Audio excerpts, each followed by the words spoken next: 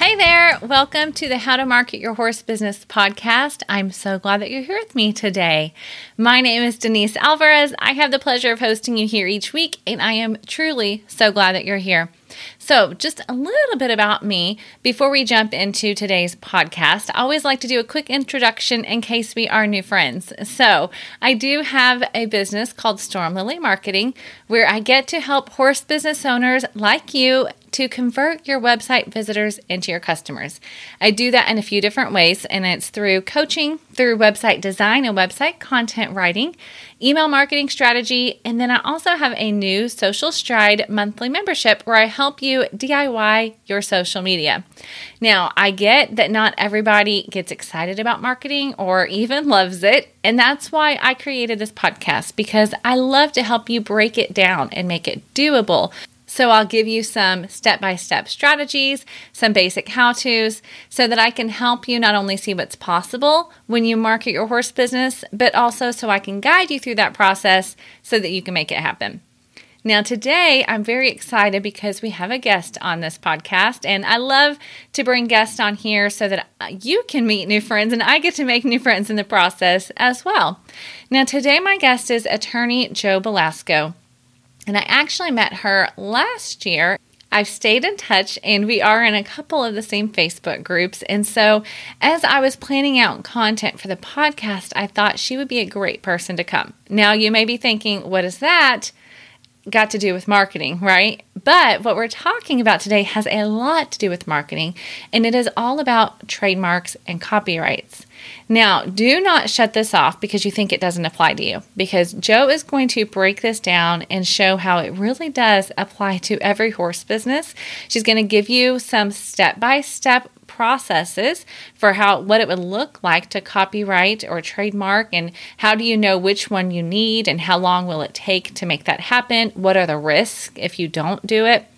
It was a very rich conversation, and I really appreciate how well she breaks things down, and she does not use lingo that you will not understand, which I love because, as you know, sometimes when we talk to attorneys, then we're like, okay, can you give that to me in plain English? Well, she's doing that, and it really is good. So I hope that you will listen in.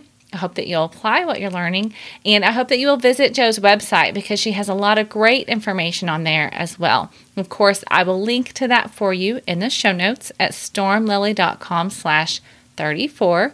But for now, listen in to my conversation with attorney Jo Belasco. Hello, Jo. Thank you so much for joining me here on the podcast today. I really appreciate it, and I am so excited to introduce you to my listeners. Thank you so much for having me today. You bet. Well, as we jumped on here, before we jumped into the interview, I did share just a little bit about you, but I would love for you to tell us in your own words. Can you share some of your background and how you ended up becoming an attorney that works specifically with equine businesses? Sure. So I have been a horsewoman actually for more than 45 years. I turned 53 this year. I'm 52 now. So I've really had a lifelong love of horses, been involved with them in various aspects.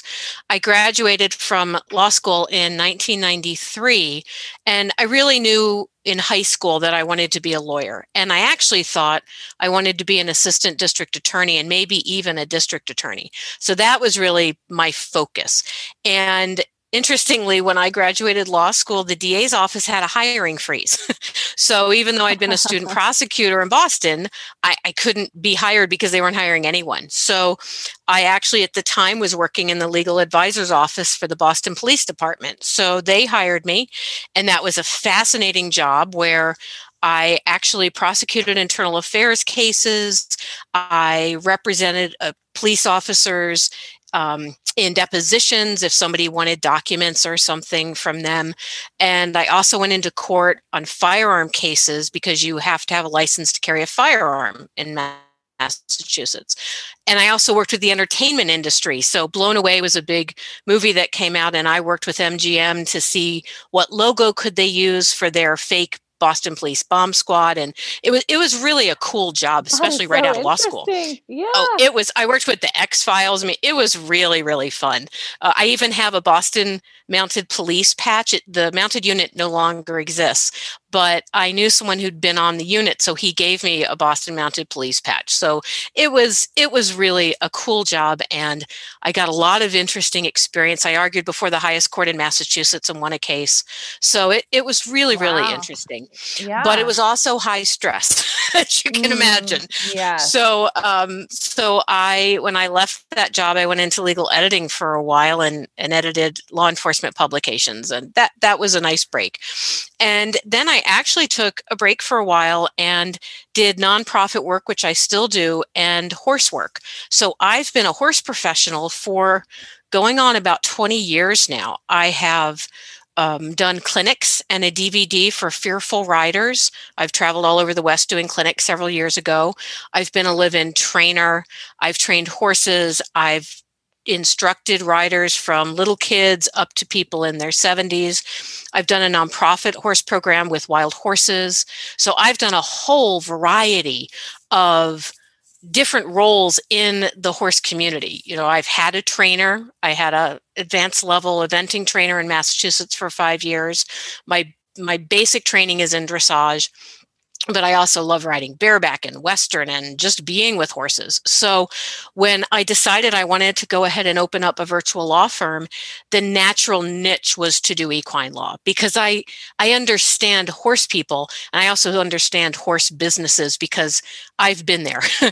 So it really is it's a natural rhythm for me, and I can talk to horse people, whereas, you go and talk to somebody, for example, about PPE right now, and somebody's going to think with COVID that's, personal protection. I know you mean a pre-purchase exam. So, I can cut down, for example, on the time people need to talk to an attorney, and I can say, oh, here's an issue you might not have thought about. So, and it's lots of fun, especially with the trademark work. I get to meet all these people that have great equine businesses doing really cool things, selling things and nonprofits. And I think I bring that knowledge and experience and also that excitement to my work. So that's how I wound up doing equine law. I do some other law too, but I really, really like focusing on this area of law because I know so much about it personally. Oh, that's so interesting. What a story. I love that. Obviously, I could just ask you more questions about your story all day, but we're here for you to share with my audience. But I would love for you to share a little bit more about what you mean when you say virtual law firm. That might be a little bit new or different to some of my listeners. Yes, that's a great question. So a virtual law firm, the way that I mean it is, my law firm is entirely online. So I am a real person and I'm a real attorney. People have actually asked me that. I am a licensed attorney in the state of Massachusetts, but my firm is entirely online. So I don't have an office, and I don't actually live in Massachusetts. I have health issues that prevent me from living in that wet environment that have to do with asthma and all. So I live out in northwestern Nebraska, but I still work with people in that state. And then I also work with people federally, but everything I do is via email, phone, Zoom, Skype.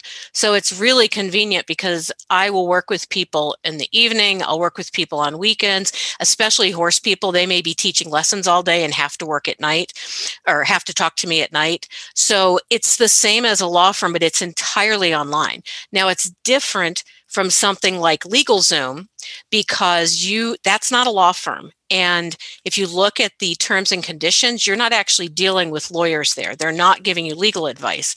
When somebody talks to me at my virtual law firm, I'm a lawyer giving them legal advice. And I should say right now, as I segue into this, the whole discussion we have today is not legal advice. I'm just giving educational advice because I don't have an attorney-client privilege with anyone.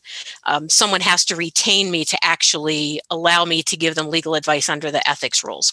But that's what a virtual law firm is, and I've had it for years. COVID didn't cause me to go online. I simply chose this as my business model years ago.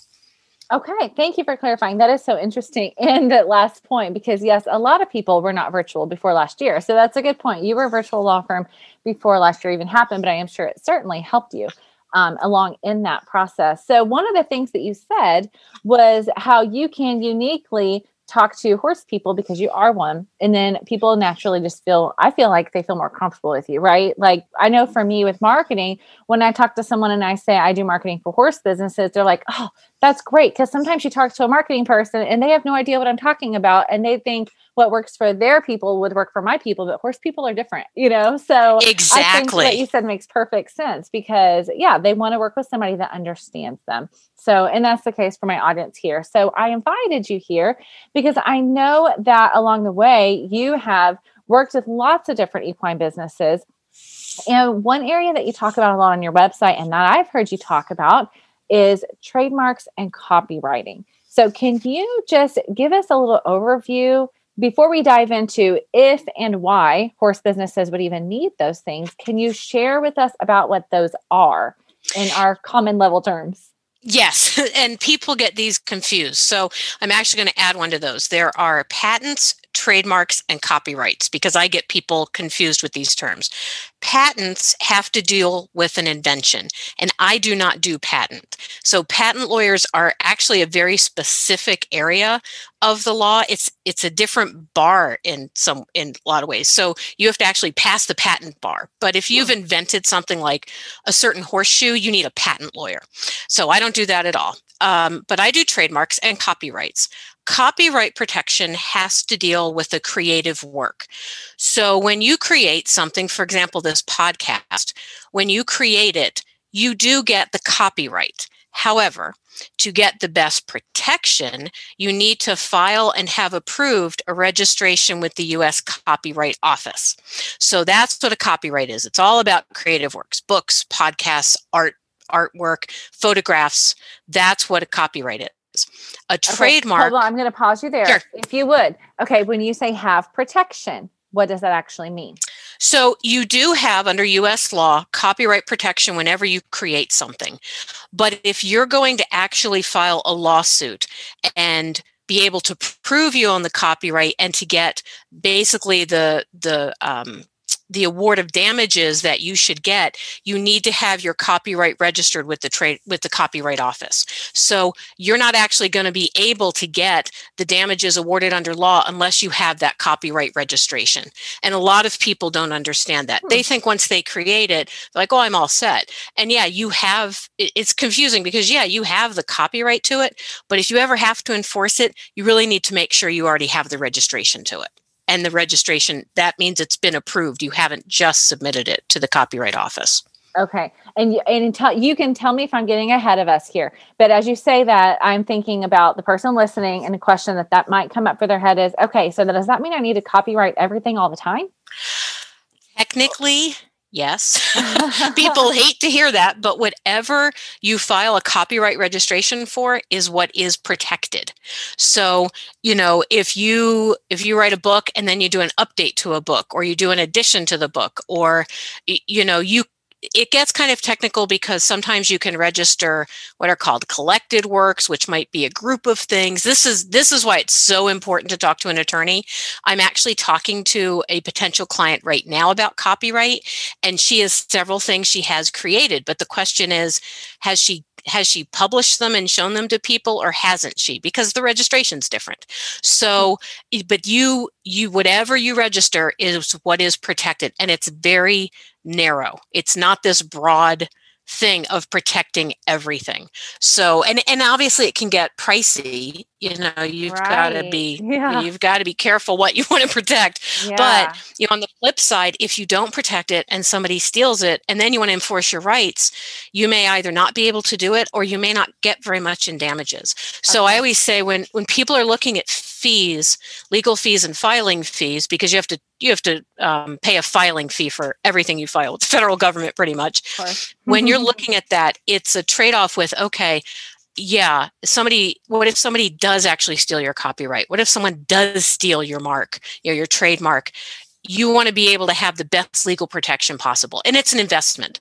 So someone who's just maybe doing photos for fun, they may not copyright register their photos, but a professional photographer, they may do that. And for example, if you're on social media, certain platforms like Instagram and YouTube, if you have these registrations, you can provide those and the social media platform will take it down automatically. If you don't, they might not take it down, or you're going to have to jump through a lot of hoops.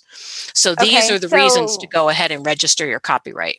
All right. So in that example, are you saying a photographer, how would do they register future photos? I mean, photographers take photos all the time. Yeah, and that's where you have to figure out exactly what do you want to register. You can't register something you haven't created yet.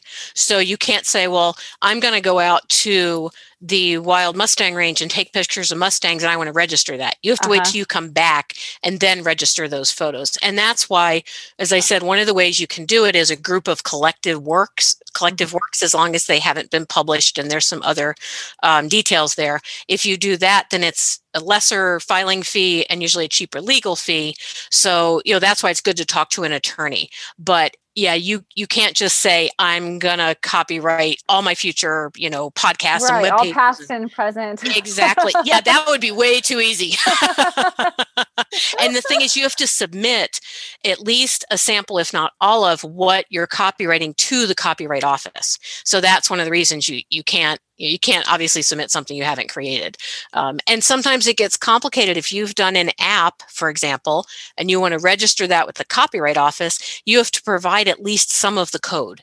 And that can be a problem. I had a client who couldn't get the code from the app developer. They wouldn't give it to her. Goodness. So she couldn't register that copyright. So, and those are things to think about when you're going on, when you're going on a website to hire an app developer, you want to make sure you're getting that code and they're not keeping the copyright, because you need to go ahead and register it yourself for your business. Okay. Thanks for letting me take you off that tangent. I'm sure you have more real life examples for us. So that's copyright. So creative work. So what are trademarks? So trademarks are about your brand. And one of the most famous trademarks in the horse industry is Ariat. You can think of Stetson, you can think of Troxel. I mean, whatever it is that you are selling in the marketplace. And I want to clarify, when I mean selling, that can also be a nonprofit, because a lot of people think nonprofits are different. They're a business. So a trademark protects a name, a logo, a slogan. It can even protect unique things. For example, Law and Order has their chunk chunk sound trademarked, and Tiffany has their special blue trademarked. So it's really something that defines your business in the marketplace. It doesn't have to be your business name necessarily. Sometimes people will have like an umbrella LLC or an umbrella corporation, but their brand is underneath that. So Google, I think right now, is owned by ABC Company, something like that. You don't really know, I'm not really sure what the company is, but I know Google. Mm-hmm. So what you're doing is you're registering, saying, I use this in the marketplace. My brand is known as this. This is what I am preserving and saying, this is mine. So that's what a trademark is. Okay. All right. That's all so good. So patents, trademarks, and copyrights. Now, and you have done this already, but I would love if you could give us some real life examples from your experience. So maybe you could tell us about a business that is an equine business. That would be most helpful, of course, that didn't go through the trademark process and had troubles later on. Can you share with us what kind of headaches we're saving ourselves from when we do go through this process? Because like you said, it is a process, but tell us why it's worth it. Yes, I actually had someone contacted me last year. She was on Facebook and had gotten a messenger request from someone, and it read like a cease and desist letter. I imagine they had it from their attorney and they just sent it to people. And it said, you are violating my trademark because you're using a name that's similar to mine. And needless to say, she was very distressed, because getting letters like that can be scary. I'm used to seeing them, but if you're not a lawyer, they sound really scary. And, they're probably supposed to, but so she contacted me and she said, oh my gosh, what am I going to do? Because she had a website, she had merchandise out there. She had all this stuff that was already branded with her name. And one of the problems is if you are infringing on a trademark and it's proven, you have to rebrand, which can cost a lot of money. Plus, people have to find you again with the new brand. So I talked to her, and I did one of the main things I do that we'll get into later. I did a search of the trademark office database. And I said to her, in my opinion, I think you can get your trademark. So I'll write to this person and say that you're not infringing and that we're filing your trademark application. And sure enough, we filed it. There were no problems. And now she has her own trademark. So she was really scared that she was infringing on this person's trademark. And if she hadn't talked to me, I've had people say this. If I hadn't talked to you, I would have just given them everything and just figured something else out, because it's scary, and the thing is, if you're infringing on a trademark, you may have to pay that person for the money that you've earned under that trademark. I mean, it can get really expensive. Wow. This is why I tell people, get your mark as soon as possible. I had a client who came to me and he said, I did talk to this guy and I said, I'll pay him everything. And I said, well, he didn't sign anything, so it's okay. But we filed a trademark for him. So it can be scary if you don't have your mark and someone says you're infringing upon my mark. Another issue that can happen, that I had happen, is someone had created a logo that a family member created, and they were a trainer on the East Coast, and I knew them, and I was looking actually at a Mustang for sale online at a trainer in the West, in the Rocky Mountain West, and they had taken the logo and flipped it and used it as their logo. And, I told her, I said, this is obviously a problem. And of course, one of the big issues there is if the person shouldn't have stolen the logo, but what if they gave really bad service? That's going to influence perhaps the first person's business. So these are all situations that you have to really think about. That's why I say it's an investment. You don't want to rebrand, and you don't want to get a bad reputation because someone else is using a name or a logo or a slogan that you want to use. Yeah, that's good. Okay. And so names. So yeah, let's talk about that, business names. So lots of people in the horse industry, they end up using their last name, right? So what if your last name is a similar last name that somebody else had, and 30 years ago there was, I don't know who Smith Horsemanship is, but that's a common last name. So what about those people that are like, well, I used my last name because that's what my dad did, and now this person on the other side of the country has the same last name? How do you typically handle that, or what do you advise for that? So there's educational advice, of course. I get it. Yeah, no, that's another really great question that there's a lot of little details when it comes to trademark, which is again why I tell people, I know LegalZoom is cheap and some people use it and they get it through, but 50% of all applications fail. And so you got to think of that when you're using somebody you can't even talk to and say, but what am I going to do? Yeah. So something like Smith Horsemanship has several issues, especially if someone else is using it. The first thing is, you generally can't get a trademark if there's a surname involved. And the reason is, let me back up a minute. The trademark office likes distinctive trademarks. And we have a perfect one in the equine business, as I mentioned already, Ariat. That is the last letters of Secretariat.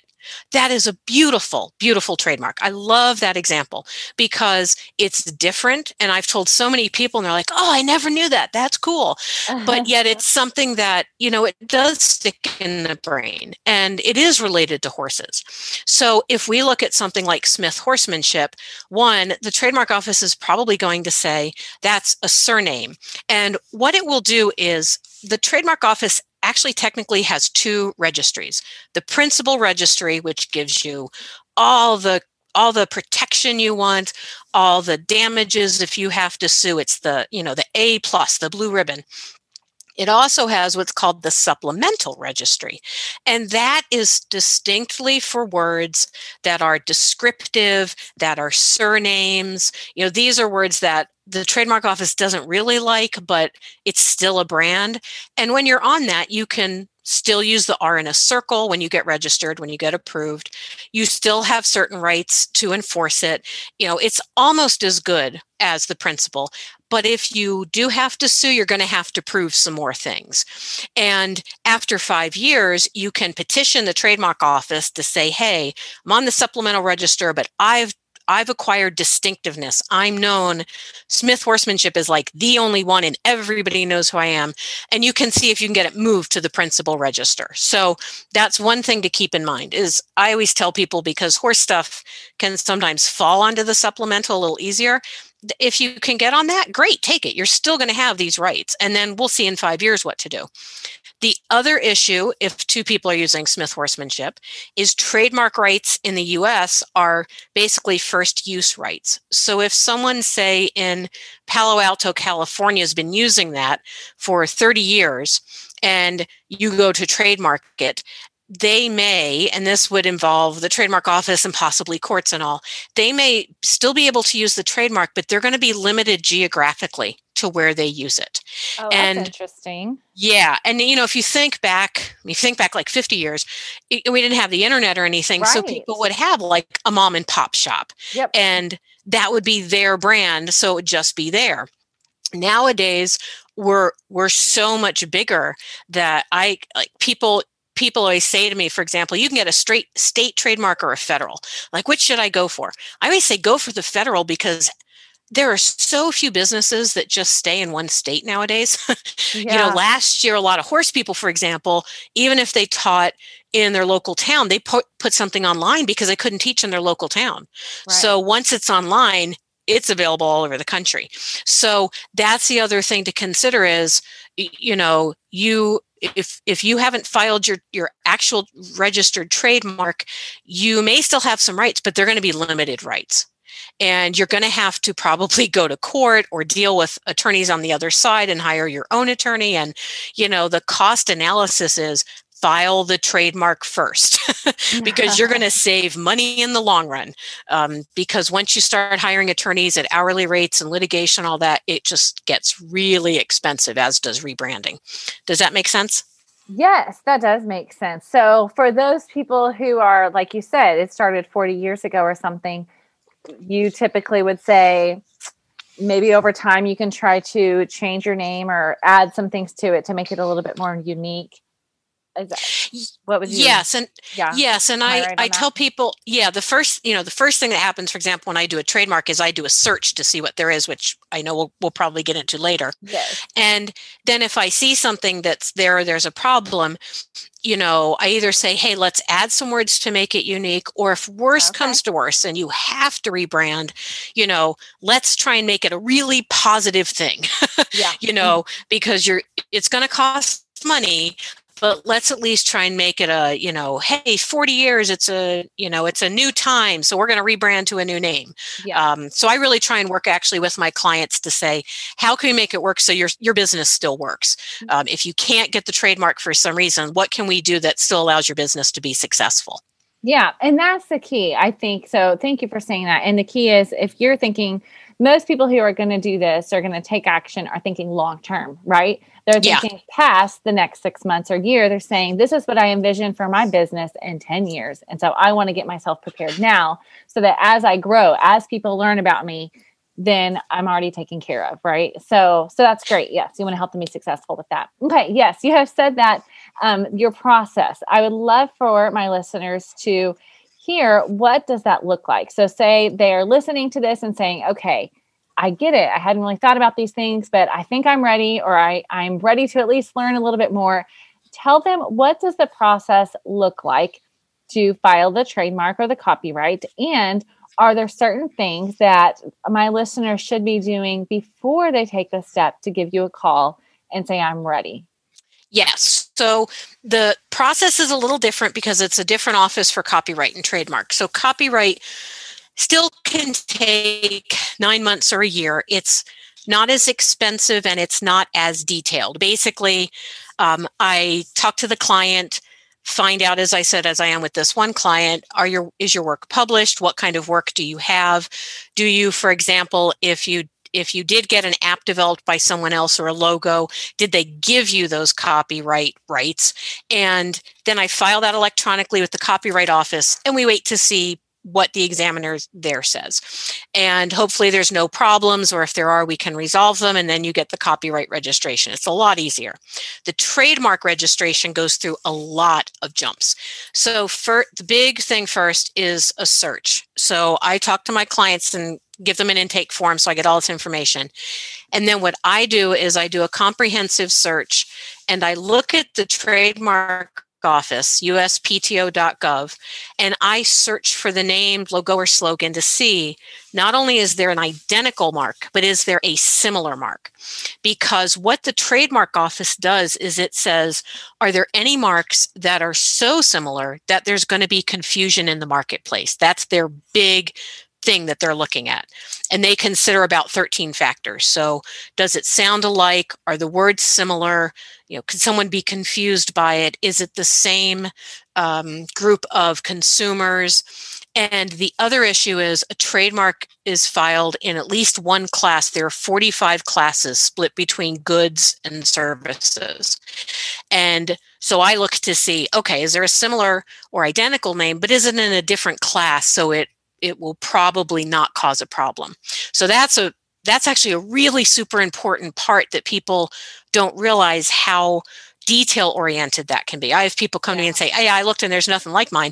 And I look and go, well, there may not be identical, but this one is similar enough. We may have an issue. And the trademark office, I can never say 100% because it's not my decision. It's the examining attorney at the trademark office. But I will give, a percentage or say, this looks good, or we might have this issue, and then leave it up to the person to decide. I've had clients who have a name where I say, I don't know if you're going to get this through. And they say, let's try it.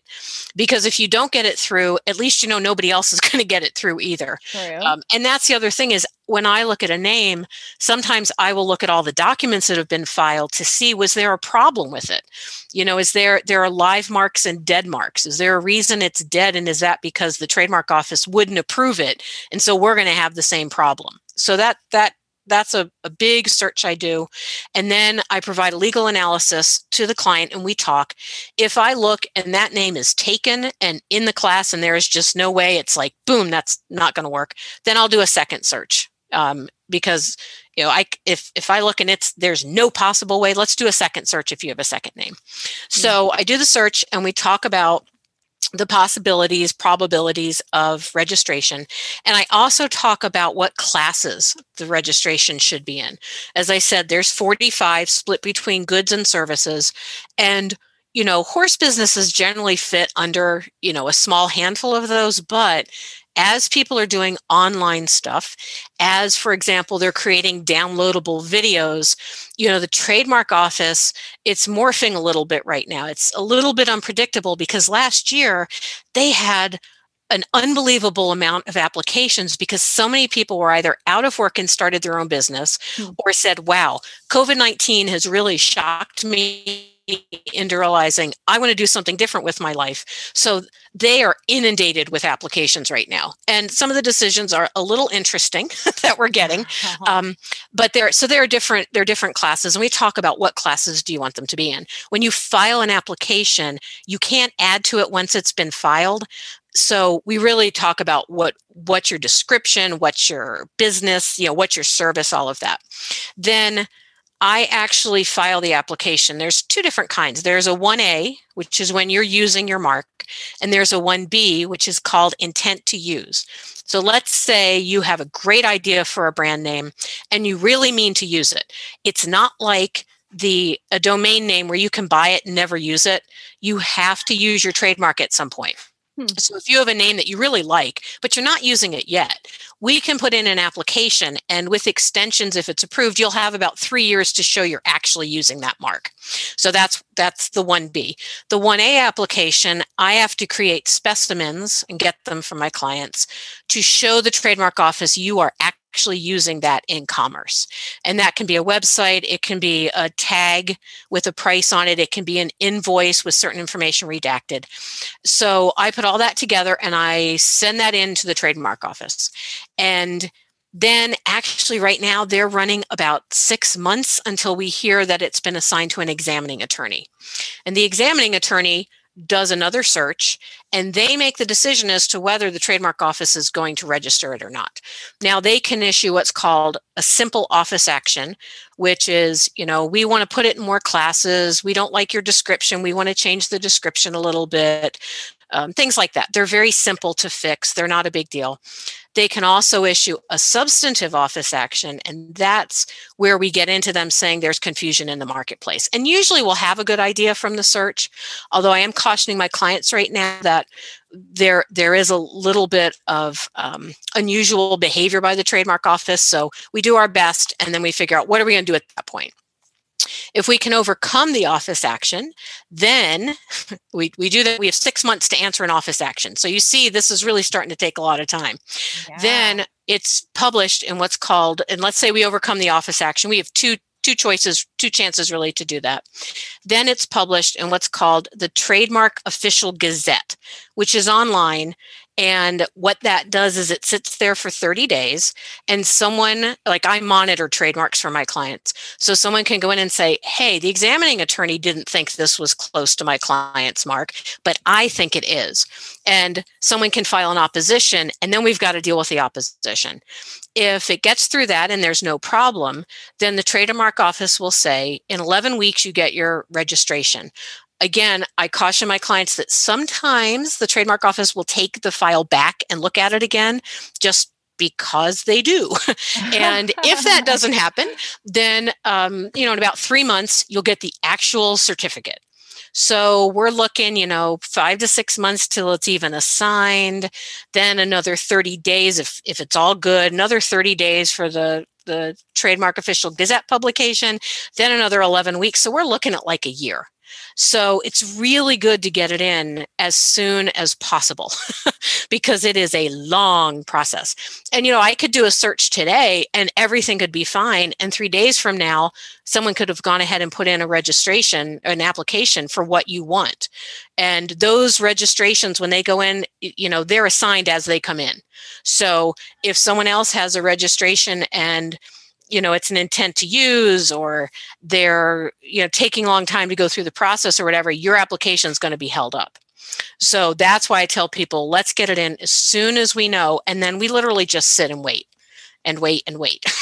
Oh my goodness. Yeah, it's a long process. And then of course, once you get the registration, between the 5th and 6th year, we have to actually provide more documents showing you're still using the mark. So, it's not something you can get and just sit on like a domain. And I tell my clients, use your mark, the application's in, use your mark. Because people say, oh, do I have to wait till I actually get the registration? No, just use it. Don't worry about it. Just keep using it. I was going to ask that. So I'm glad you said that. That makes sense. Yeah. Yes. And, intent to use, if there's a mark you want to use it. And one thing I see a lot of people ask me about is, and I see this all the time online, you'll see a name with TM after it. And that has no legal significance whatsoever. People use it. And I tell my clients if they want to, they can use it. But there's no legal significance there. If you have a registered trademark, you put the R in a circle after it. If you have a registered copyright, you put a C in a circle after it. If you see a TM, that doesn't actually mean anything. Maybe they have an application in, maybe they have a registration and they didn't know they could use the R in a circle, but that doesn't bar you. So if you see a name and say, oh, they have a trademark because they have a TM, that's not necessarily true. Oh, that's so interesting. So, but you say people could use it. So because the majority of us see that and we think, oh, that means something, right? So if you're in that year to year and a half long process, maybe if you put that TM there, then it might keep somebody from using it if they saw yours. Yeah, what I do when I see it, because I'm a trademark attorney, is I will go to the trademark office. I'm like, is this really registered? And it's like, no, it's not. It's not registered. There's no application. Interesting. Yeah. Well, and that's kind of like, okay, with the copyright. So some people use that, but they've never actually filed a copyright. Yes. And, the Supreme Court came down about a year and a half ago now, I think, saying that to get the full enforcement of the copyright, you not only have to apply, but the registration has to be approved. So again, if you're gonna use that and you're gonna have to, enforce it at some point, you've got to have that registered copyright. And again, that's going to take 9 months to a year if there's no problems. So it's always about get it in as soon as you can. Okay, so I'm thinking again about our equine photographers that might be listening. And so would you say, in what use case scenarios, you see professional equine photographers all the time. So what does a use case scenario look like for them? Do they say, okay, this shoot I know is going to be, I guess my question is, how do they know what to copyright and what not to copyright out of the thousands of pictures that they take? Yeah, and that's where it gets hard because you've got to figure, where are you putting it? How are you putting it? How are you using it? And again, that's where that cost analysis basis comes in. So, because if you're going to enforce it, that's obviously going to cost money too. Right. There are some people, as I said, who take pictures and put them up and somebody uses them and they're upset, but it's just not going to be worth it financially to enforce it. But then if somebody's making their living out of this and right. they're putting up, say they do a photo shoot of someone with their horse for a business, or I know some people do that for senior pictures or for, something like that, engagement or something. If you can keep those as a collected work before they're published and file that copyright registration, then you're going to have protection for that, and that may be worth it. It's really hard with the internet. I mean, that does make it really, really difficult. And I don't know, they're trying to make the copyright an easier process because I think they're starting to recognize so many professionals have their photos online because they have to have them online to show people, and yet people are taking them. So that's where it really is a cost analysis. What is going to be worth it for you to go ahead and register? And the copyright process, that is not as expensive as the trademark process. And as I said, if you can do it as unpublished works, you can put 10 together at once. So you don't have to do 10 individual photos. You could put 10 together as a collection and say, oh, I'm going to do all these at once. Yeah. And sometimes, and you totally correct me if I'm wrong, but sometimes just reaching out to the person that did it and saying, hey, that was mine. You used it. You shouldn't have. Sometimes then they'd like, oh, but my bad. I'll take it down, without having to go the legal route. I have a super simple example where I post things on social media, like a quote, right? Or an image that I created with a quote. And I have my logo on it, just a little watermark. Well, it's funny because it was somebody that even I follow and that happened to follow me. She took that.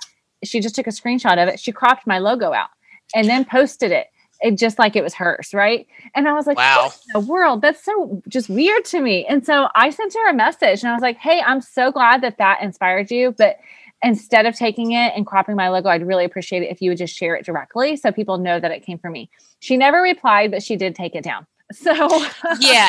And that's what I tell people is, while I did litigation, I think if we can find ways to work things out amicably, that's always the best route to go because nobody needs the stress of dealing with it. And I've also seen people who have followers and the followers have contacted the person and said, hey, that's copyright, that's copyright protected, or, that's so-and-so's, you need to take it down.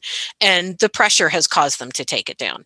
You can always get, if it's registered, you can always get me or some other lawyer to write a letter, obviously, or sometimes you can get the media platform to take it down. But yeah, if people could just talk to each other and say, hey, just share the link. Right. Or just give me credit. Yeah, give me credit and we're good. Yeah, exactly. Yeah. I think if people could work together on it, that would just be easier for everybody involved. Yeah. Okay, this has been so helpful. I cannot wait for my listeners to listen in on this conversation and see how they can apply it in their own business. So before we close up, I would love to know if there's anything else that you think that my listeners should know about working with an equine attorney, or maybe just some other specific things that you have seen equine businesses struggle with that they should be thinking about ahead of time. I really think that equine businesses really need to see their business as a business. And it's hard because we love what we do. There are a lot of businesses like that, but especially the equine business, we're willing to stand in the heat to teach or the snow or whatever it is because we just love horses. We love the horse world, but it's also a business. So when you're putting together your business plan or your budget, if you can if you can go ahead and just figure in this as an investment, because it will help your business grow. I mean, the horse industry just keeps growing. And if people would see it that way, I think it would really take a lot of headaches away from it later. We love to do things on a handshake. We love to figure that everybody's going to work together. But if we can just take these places where we protect our businesses, I think it would go a long way to taking stress out of running an equine business. Because if we can minimize the stress, then we can have the most enjoyment possible. Absolutely. That's so good. And even as you say that, I'm thinking about those people who want it to be a sustainable business, right? You took it from something that you enjoyed and it was a hobby and you created a business out of it. But in order for it to be sustainable, you do have to treat it as a business. So yes. And that can be hard. And that's why I also encourage people to go ahead and use an attorney rather than LegalZoom, which is not a law firm, because then you have an attorney you can really talk to. And especially if it's an equine attorney, you may have other issues, for example, business formation, liability, insurance, all sorts of issues. You need to include your business in your estate plan, contracts, of course, and you can really talk to someone about it rather than going to LegalZoom, who they're not lawyers, first of all, but they're especially not going to have equine, law experience. Right. So if you can really think of it as a sustainable business and how can you treat it like that, then I think it makes it even more enjoyable. Absolutely. Okay, this was so good. All right, before we go, would you please tell everybody where they can find you? Now, of course, listeners, you know that I will have all of these links on the show notes for this episode. So you can go to stormlily.com/34 for episode 34. But will you go ahead and just tell them verbally where they can connect with you online? Sure. So I have several different websites and social media. My general virtual law firm is windhorselegal.com. And that's where I have all my different practice areas, including equine law. And then I even have a website that's specifically for equine law. That's horsesandthelaw.com. And that's where I have all my media. I have some free ebooks. I have a Horses and the Law podcast I do. But those are my two main websites. And then from there, from each one, you can find me on social media. I'm on Facebook, Instagram, Twitter, and LinkedIn. So I'm under Windhorse Legal, and then also Horses and the Law, or sometimes a little different combination of Horses and the Law, because that's a little long for Twitter. But if you go to either website, then you can find me there, and you can also find a contact form. The best way to contact me is email. I'm at jo@windhorselegal.com. Awesome. Thank you so much. This was so helpful. I really appreciate you taking time to share your expertise, and I know my listeners are going to really appreciate hearing it too. So thank you. Well, thank you so much for having me. And I really enjoy working with equine businesses and even horse people with their personal equine legal needs. So thank you so much for having me. And I encourage people, if they have a question, just to send me an email. Okay, what did I tell you? She's so good. I so appreciate Jo taking the time to share this information with us today. Now, of course, if you have any questions, send those to Jo. Don't send your trademark questions to me. But if you have any marketing questions, please let me know. I always love hearing from you. Let me know if there's ever an episode that you're like, oh, that was really helpful. That would be good for me to know as well, so I can create more of that content, okay? Now, I would also be so grateful if you happen to listen on Apple Podcasts. There is a way that you can leave a review and rate the podcast. It's super simple and easy. You do it from your app. And if you enjoy the podcast, I would be so grateful if you would do that, because it also will tell Apple who else that they should be showing that podcast to, or my podcast to. And so I would appreciate that. And of course, if you have friends that you think would benefit from it, please feel free to share the link at any time, stormlily.com/podcast. All right. Thank you again for joining me here today. I hope you will come back next week. We are going to dive back into email marketing, and I'm going to give you some specific success tips that's going to help you with your awesome freebie so that you can create a stellar email marketing list. So I'll see you next week. Have an awesome day.